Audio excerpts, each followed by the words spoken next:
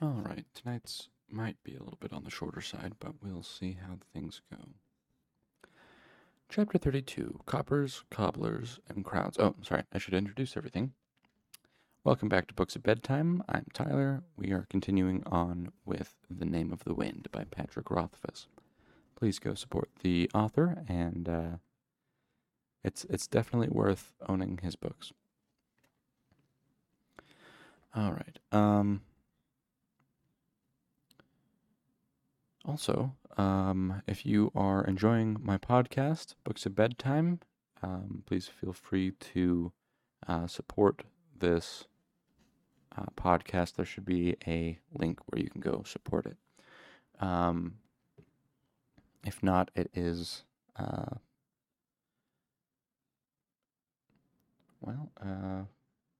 what is the link?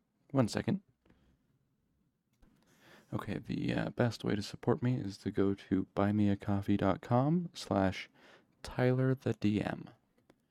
That's TylerTheDM, as in Dungeon Master. I play Dungeons and Dragons. So, if you're enjoying the podcast, please consider supporting me there.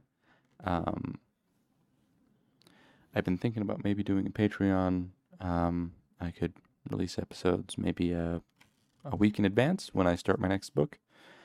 Or I could even have 2 books going simultaneously. I don't know. I'd love to get some feedback on there. If you go and support the podcast on Buy Me a Coffee, you can leave a note and you can leave your opinion there. All right. Let's see.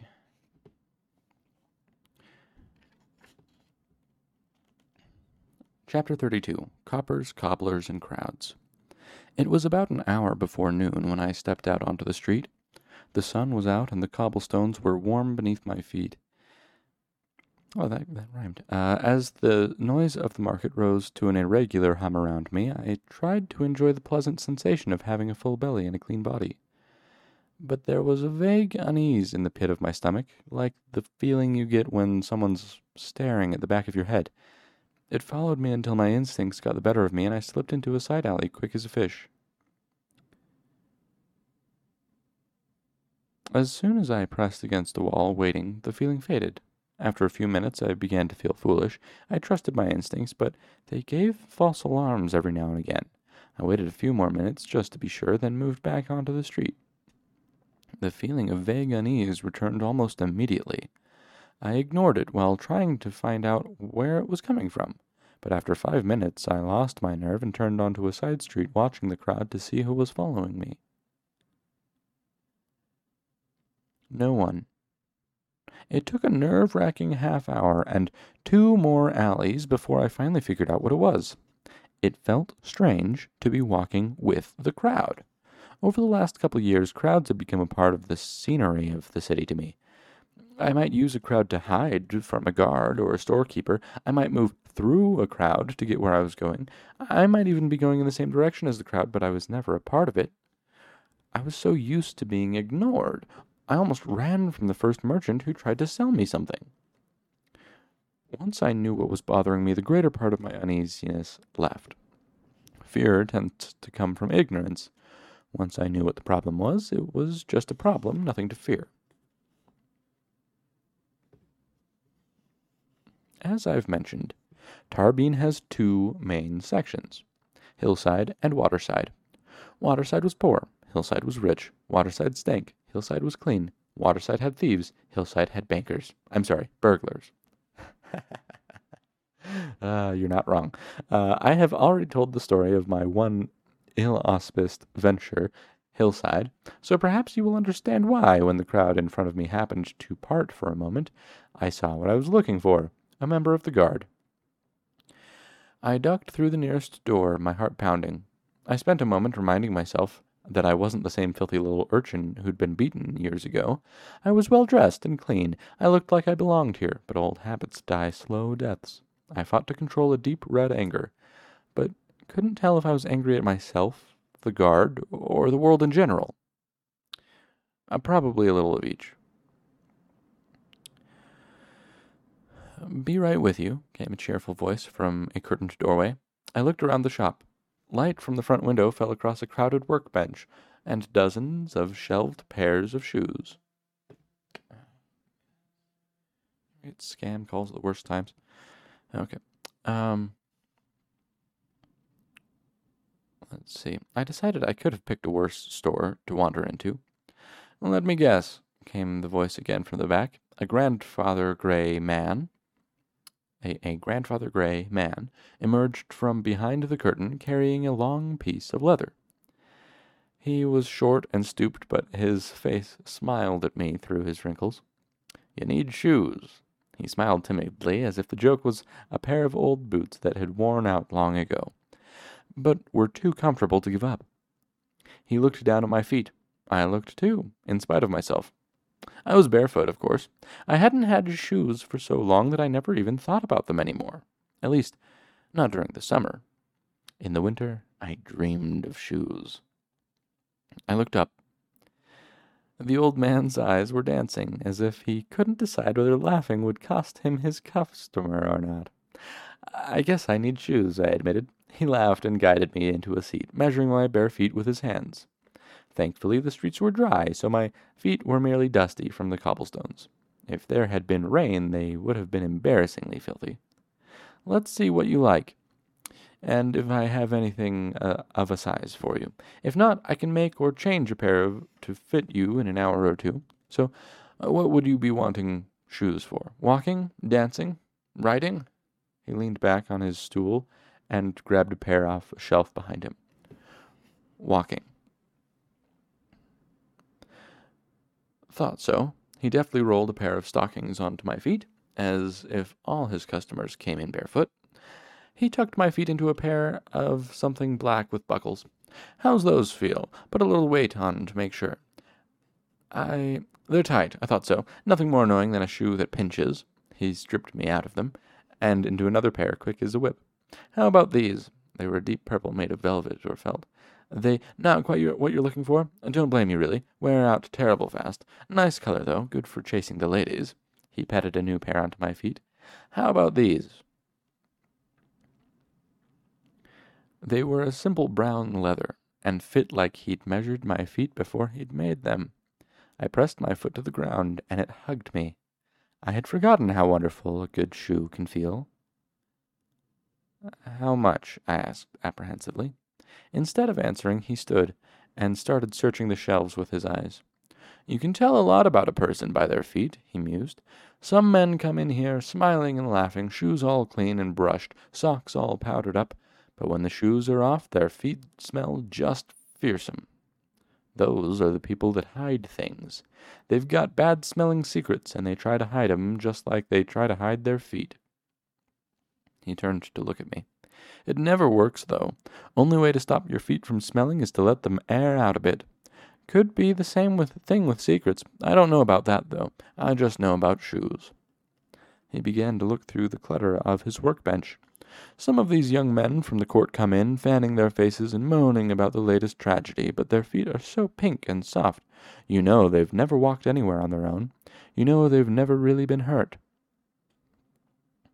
He finally found what he was looking for, holding up a pair of shoes similar to the pair I wore. Here we go. These were my Jacob's when he was your age. He sat on his stool and unlaced the pair of shoes I was wearing. Now you, he continued, have old soles for a boy so young. Scars, calluses. Feet like these could run barefoot all day on stone and not need shoes. A boy your age only gets these feet one way.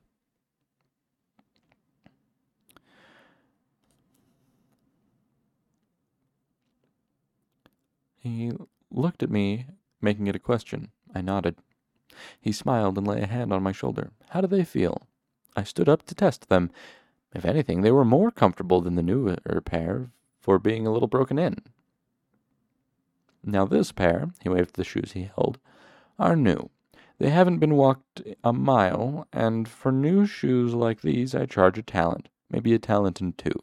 He pointed at my feet. Those shoes, on the other hand, are used, and I don't sell used shoes.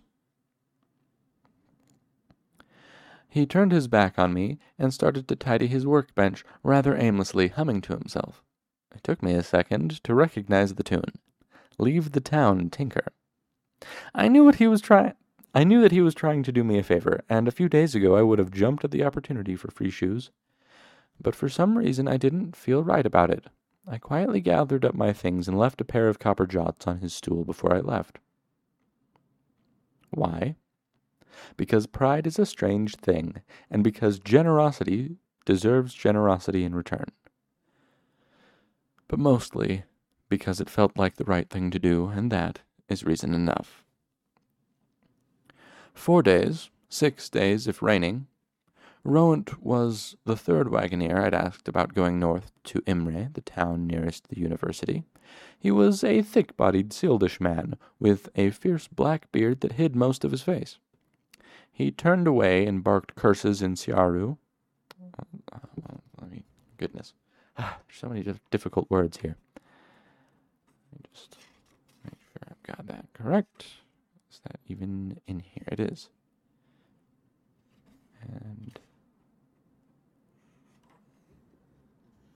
And I even pronounced it right.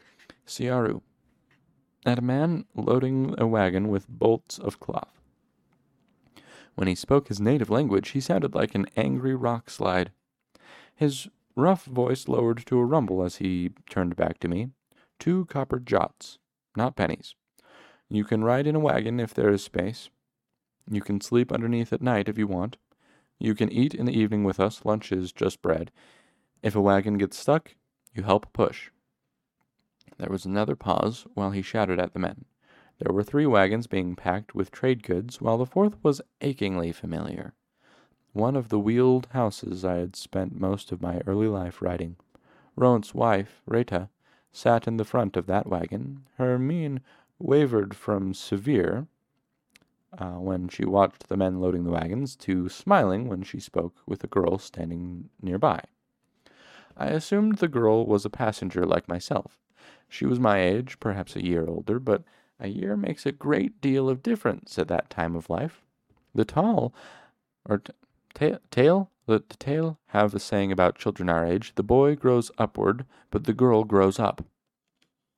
She was dressed practically for traveling, pants and shirt, and was just young enough for it not to seem improper. Her bearing was such that if she had been a year older, I would have been forced to see her as a lady. As it was, when she spoke with Rita, she moved back and forth between a genteel grace and a childlike exuberance. She had long, dark hair, and, simply said, she was beautiful. It had been a long time since I had seen anything beautiful. Rowant followed my gaze and continued, Everyone helps set camp at night. Everyone takes a turn watching. You fall asleep during your watch, you get left behind. You eat with us, whatever my wife cooks. You complain, you get left behind. You walk too slow, you get left behind. You bother the girl. He ran a hand through his thick, dark beard. Bad things happen. Hoping to turn his thoughts in a different direction, I spoke up. When will the wagons be done loading? 2 hours, he said with a grim certainty, as if defying the workers to contradict him. One of the men stood upright atop a wagon, shading his eyes with a hand. He called out, raising his voice over the sound of horses, wagons, and men that filled the square. Don't let him scare you off, kid. He's a decent enough after all that growling. Rowant pointed a stern finger, and the man turned back to his work. I hardly needed to be convinced. A man who travels with his wife is usually to be trusted. Besides, the price was fair, and he was leaving today. I took this opportunity to pull a pair of jots from my purse and hold them out to Rowant. He turned to me. 2 hours. He held up thick fingers to make his point. You are late, you get left behind. I nodded solemnly. Riusa tu kialos aisha tua. Thank you for bringing me close to your family. Rowant's great shaggy eyebrows went up. He recovered quickly and gave a quick nod that was almost a small bow. I looked around the square, trying to get my bearings. Someone's full of surprises. I turned around to see the worker who had shouted to me from the wagon. He held out his hand. Derek. I shook his hand, feeling awkward. It had been so long since I had made simple conversation with someone that I felt strange and hesitant. Kvothe. Derek put his hands behind him and stretched his back with a grimace. He stood head and shoulders taller than me, 20 or so, tall and blond. Yeah, okay, that's the second time he's mentioned that someone is taller than him. At 15, I'm sure he's still growing, probably going through a growth spurt at the moment, but it's most likely that he has grown a little more slowly in Tarbine due to a bit of malnutrition. Anyway. Okay, you gave Rowan a bit of a turn there. Where'd you learn to speak Siaru? An arcanist taught me a little, I explained. I watched as Rowan went to speak to his wife. The dark-haired girl looked in my direction and smiled. I looked away, not knowing what to make of it. He shrugged. I'll leave you to fetch your things, then. Rowan's all growl and not much gruff, but he won't wait once the wagons are packed. I nodded, even though my things were non-existent. I did have a little shopping to do. They say you can find anything in Tarbine if you have enough money. For the most part, they are right. I made my way down the stairs to Trappist's basement. It felt strange to make the trip wearing shoes. I was used to the cool damp of stone underfoot when I came to pay a visit. As I made my way down the short hallway, a boy in rags emerged from the inner rooms, holding a small winter apple. He pulled up short when he saw me, then scowled, his eyes narrow and suspicious. Looking down, he brushed roughly past me. Without even thinking about it, I slapped his hand away from my purse and turned to look at him, too stunned for words. He bolted outside, leaving me confused and disturbed. We never stole from each other here. Out on the streets, it was everyone for themselves, but Trappist's basement was the closest thing to a sanctuary we had, like a church. None of us would risk spoiling that. I took the last few steps into the main room and was relieved to see that everything else seemed normal. Trappist wasn't there, probably off collecting charity to help him care for his children. There were 6 cots, all full, and more children lying on the floor. Several grubby urchins stood around a bushel basket on the table, clutching winter apples. They turned to stare at me, their expressions flinty and spiteful. It dawned on me then. None of them recognized me. Clean and well-dressed, I looked like some regular boy come wandering in. I didn't belong. Just then Trappist came back, carrying several flat loaves of bread under one arm, and a squalling child under the other. Ari, he called to one of the boys standing near the bushel basket. Come help. We've got a new visitor, and she needs changing. The boy hurried over and took the child out of Trappist's arms. He laid the bread on the table next to the bushel basket, and all the children's eyes fixed on him attentively. My stomach went sour. Trappist hadn't even looked at me. What if he didn't recognize me? What if he told me to leave? I didn't know if I could cope with that. I began to edge toward the door. Trappist pointed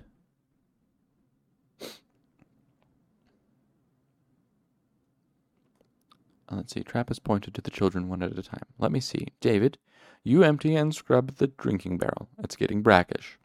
When he's done, Nathan can fill it from the pump. Can I take twice? Nathan said. I need some for my brother. Your brother can come for his own bread, Trappist said gently, then looked more closely at the boy, sensing something. Is he hurt? Nathan nodded, looking at the floor. Trappist laid a hand on the boy's shoulder. Bring him down. We'll see to him. It's his leg, Nathan blurted, seeming close to tears. It's all hot, and he can't walk. Trappist nodded and gestured to the next child. Jen, you help Nathan bring his brother back. They hurried out. Tam, since Nathan's gone, you carry the water instead. Kvothe, you run for soap. He held out a halfpenny. Go to Marna's in the wash. You'll get better from her if you tell her who it's for. I felt a sudden lump form in my throat. He knew me. I can't hope to explain to you how much of a relief it was. Trappist was the closest thing I had to a family. The thought of him not knowing me had been horrifying. I don't have time to run an errand, Trappist, I said hesitantly. I'm leaving. I'm heading inland to Imre. Okay. Another pronunciation guide thing. So many different words. I love that, man. It adds great flavor, and it's good that he only adds names of places and people that are difficult like this, or of languages and things like that, and not like renaming hours or days or something like silly like that that doesn't need to be renamed and is only just going to cause problems. Oh, so okay, there are two possible pronunciations: Imri or Imre. Hmm. I think I'll say Imre.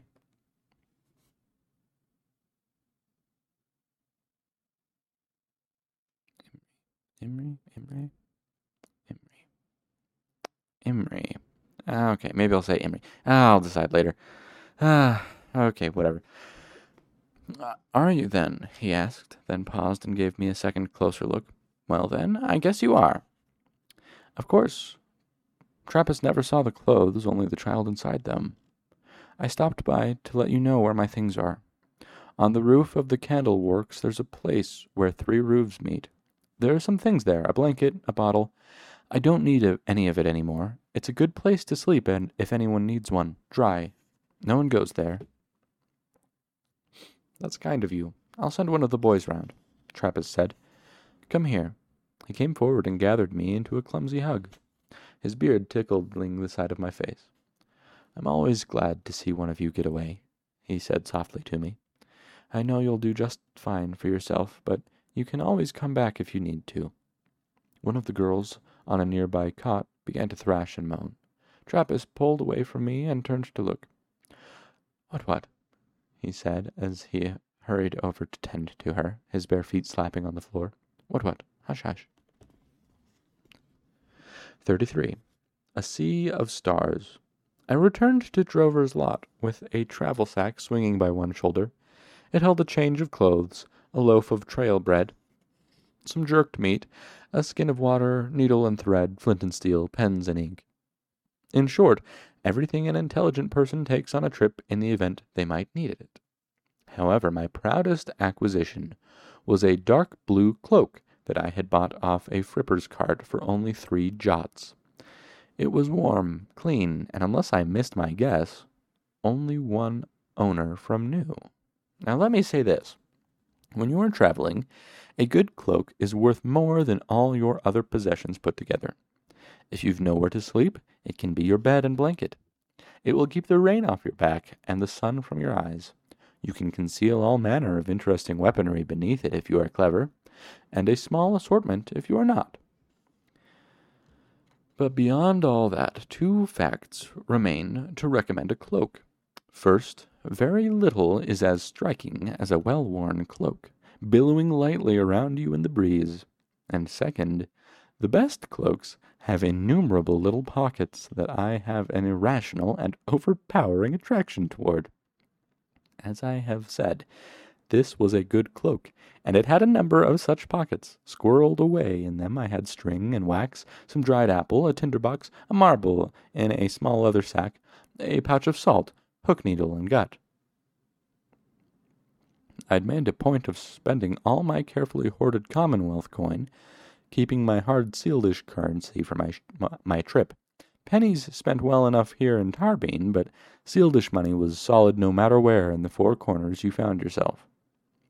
A final flurry of preparation was being made as I arrived.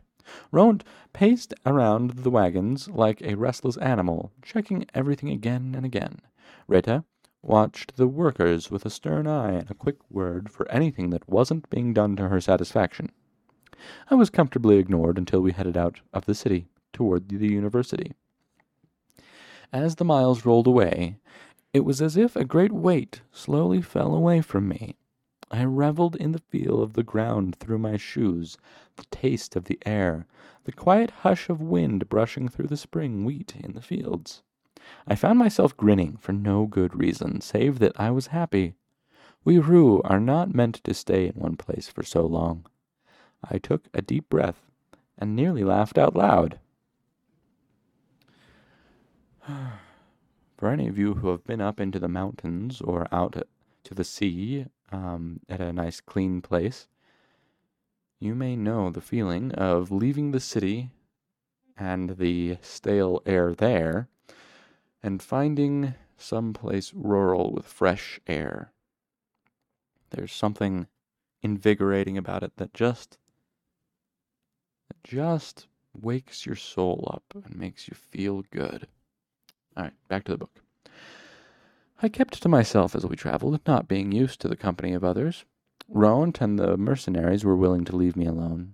Derek joked with me off and on, but generally found me too reserved for his tastes. That left the other passenger, Denna. We didn't speak until the first day's ride was nearly done.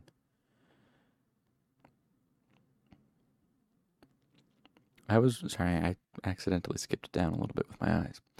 I was riding with one of the mercenaries, absently peeling the bark from a willow switch. While my fingers worked, I studied the side of her face, admiring the line of her jaw, the curve of her neck into her shoulder. I wondered why she was traveling alone and where she was going. In the middle of my musing, she turned to look in my direction and caught me staring at her. "Penny for your thoughts?" she asked, brushing at an errant strand of hair. "I was wondering what you're doing here," I said, half honestly. Smiling, she held my eyes. "Liar." I used an old stage trick to keep myself from blushing, gave my best unconcerned shrug, and looked down at the willow wand I was peeling.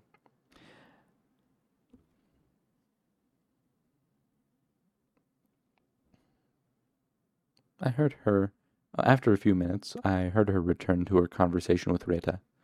I found myself strangely disappointed. Yes, young love, as it goes with young men, disappointed when they don't receive the attention and approval of young women. And may I note that young women have no idea, most of them, the power that they hold over the way men view themselves. Anyway. Okay, let's see. After camp was set at dinner and dinner was cooking, I idled around the wagons, examining the knots Ront used to lash his cargo into place. I heard a footfall behind me and turned to see Denna approaching. My stomach rolled over and I took a short breath to compose myself. She stopped about a dozen feet from me. "Have you figured it out yet?" she asked. Excuse me? Excuse me? That's better. "Why I'm here," she smiled gently. "I've been wondering the same thing for most my life, you see. I thought if you had any ideas..." She gave me a wry, hopeful look. I shook my head, too uncertain of the situation to find the humor in it. "All I've been able to guess is that you're going somewhere." She nodded seriously. "That's as much as I've guessed, too." She paused to look at the circle on the horizon made around us. The wind caught her hair and she brushed it back again. "Do you happen to know where I'm going?" I felt a smile begin a slow creep onto my face. It felt odd. I was out of practice, smiling. "Don't you know?" "I have suspicions. Right now I'm thinking aniline." She rocked onto the edges of her feet, then back to the flats. "But I've been wrong before." A silence settled over our conversation. Denna looked down at her hands, fidgeting with a ring on her finger, twisting it. I caught a glimpse of silver and a pale blue stone. Suddenly she dropped her hands to her sides and looked up at me. "Where are you going?" "The university." She arched an eyebrow, looking 10 years older. "So certain," she smiled and was suddenly young again. "How does it feel to know where you are going?" I couldn't think of a reply, but was saved from the need for one by Retta calling us for supper. Denna and I walked toward the campfire together. The beginning of the next day was spent in a brief, awkward courtship. Eager, but not wanting to seem eager, classic, I made a slow dance around Denna before finally finding some excuse to spend time with her. Denna, on the other hand, seemed perfectly at ease. We spent the rest of the day as if we were old friends. We joked and told stories. I pointed out the different types of clouds and what they told of the weather to come. She showed me the shapes they held: a rose, a harp, a waterfall. So passed the day. Later, when lots were being drawn to see who had which turn at watch, Denna and I drew the first 2 shifts. Without discussing it, we shared the 4 hours of watch together, talking softly so as not to wake the others. We sat close by the fire and spent the time watching very little but each other. The 3rd day was much the same.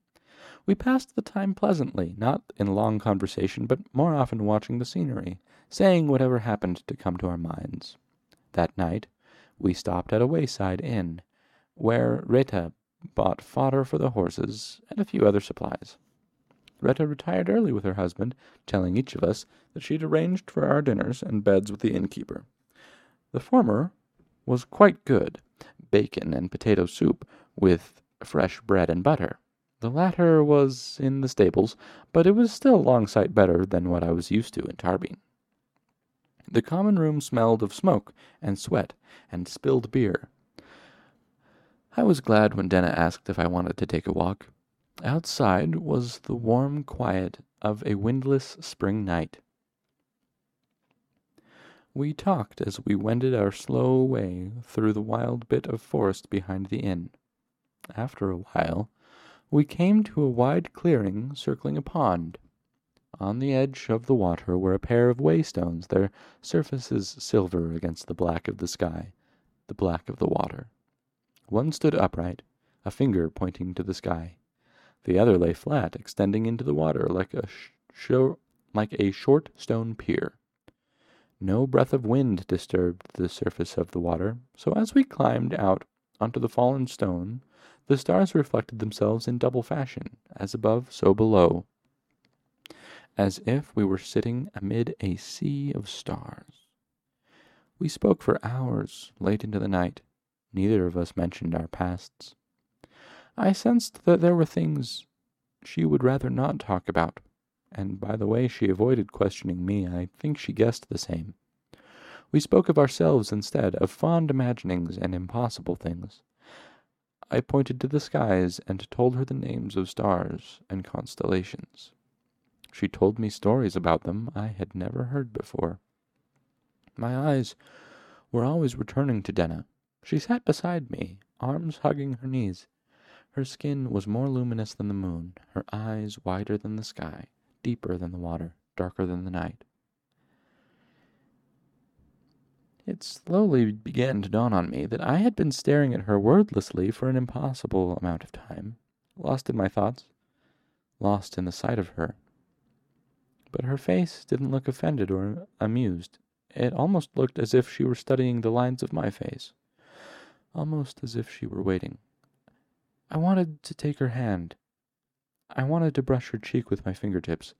I wanted to tell her that she was the first beautiful thing I had seen in 3 years, that the sight of her yawning to the back of her hand was enough to drive the breath from me, how I sometimes lost the sense of her words in the sweet fluting of her voice. I wanted to say that if she were with me, then somehow nothing could ever be wrong for me again. In that breathless second I almost asked her. I felt the question boiling up from my chest.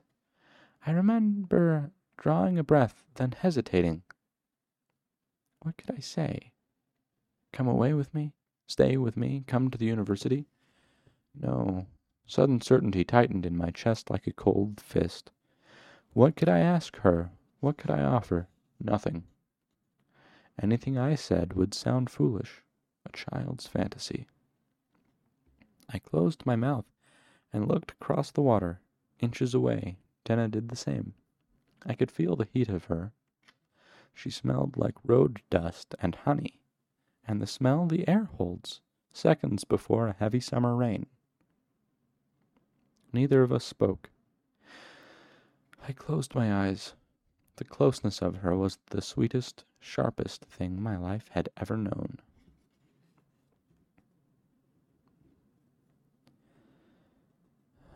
And that, I think, is where we will stop tonight. Yes, I know, it's only been about half an hour. But that's just such a good place to stop. It had a good feel to it. And so, that is where I will leave you tonight. Tune in tomorrow when I return with more of this book for books at bedtime. All right. Good night, everybody.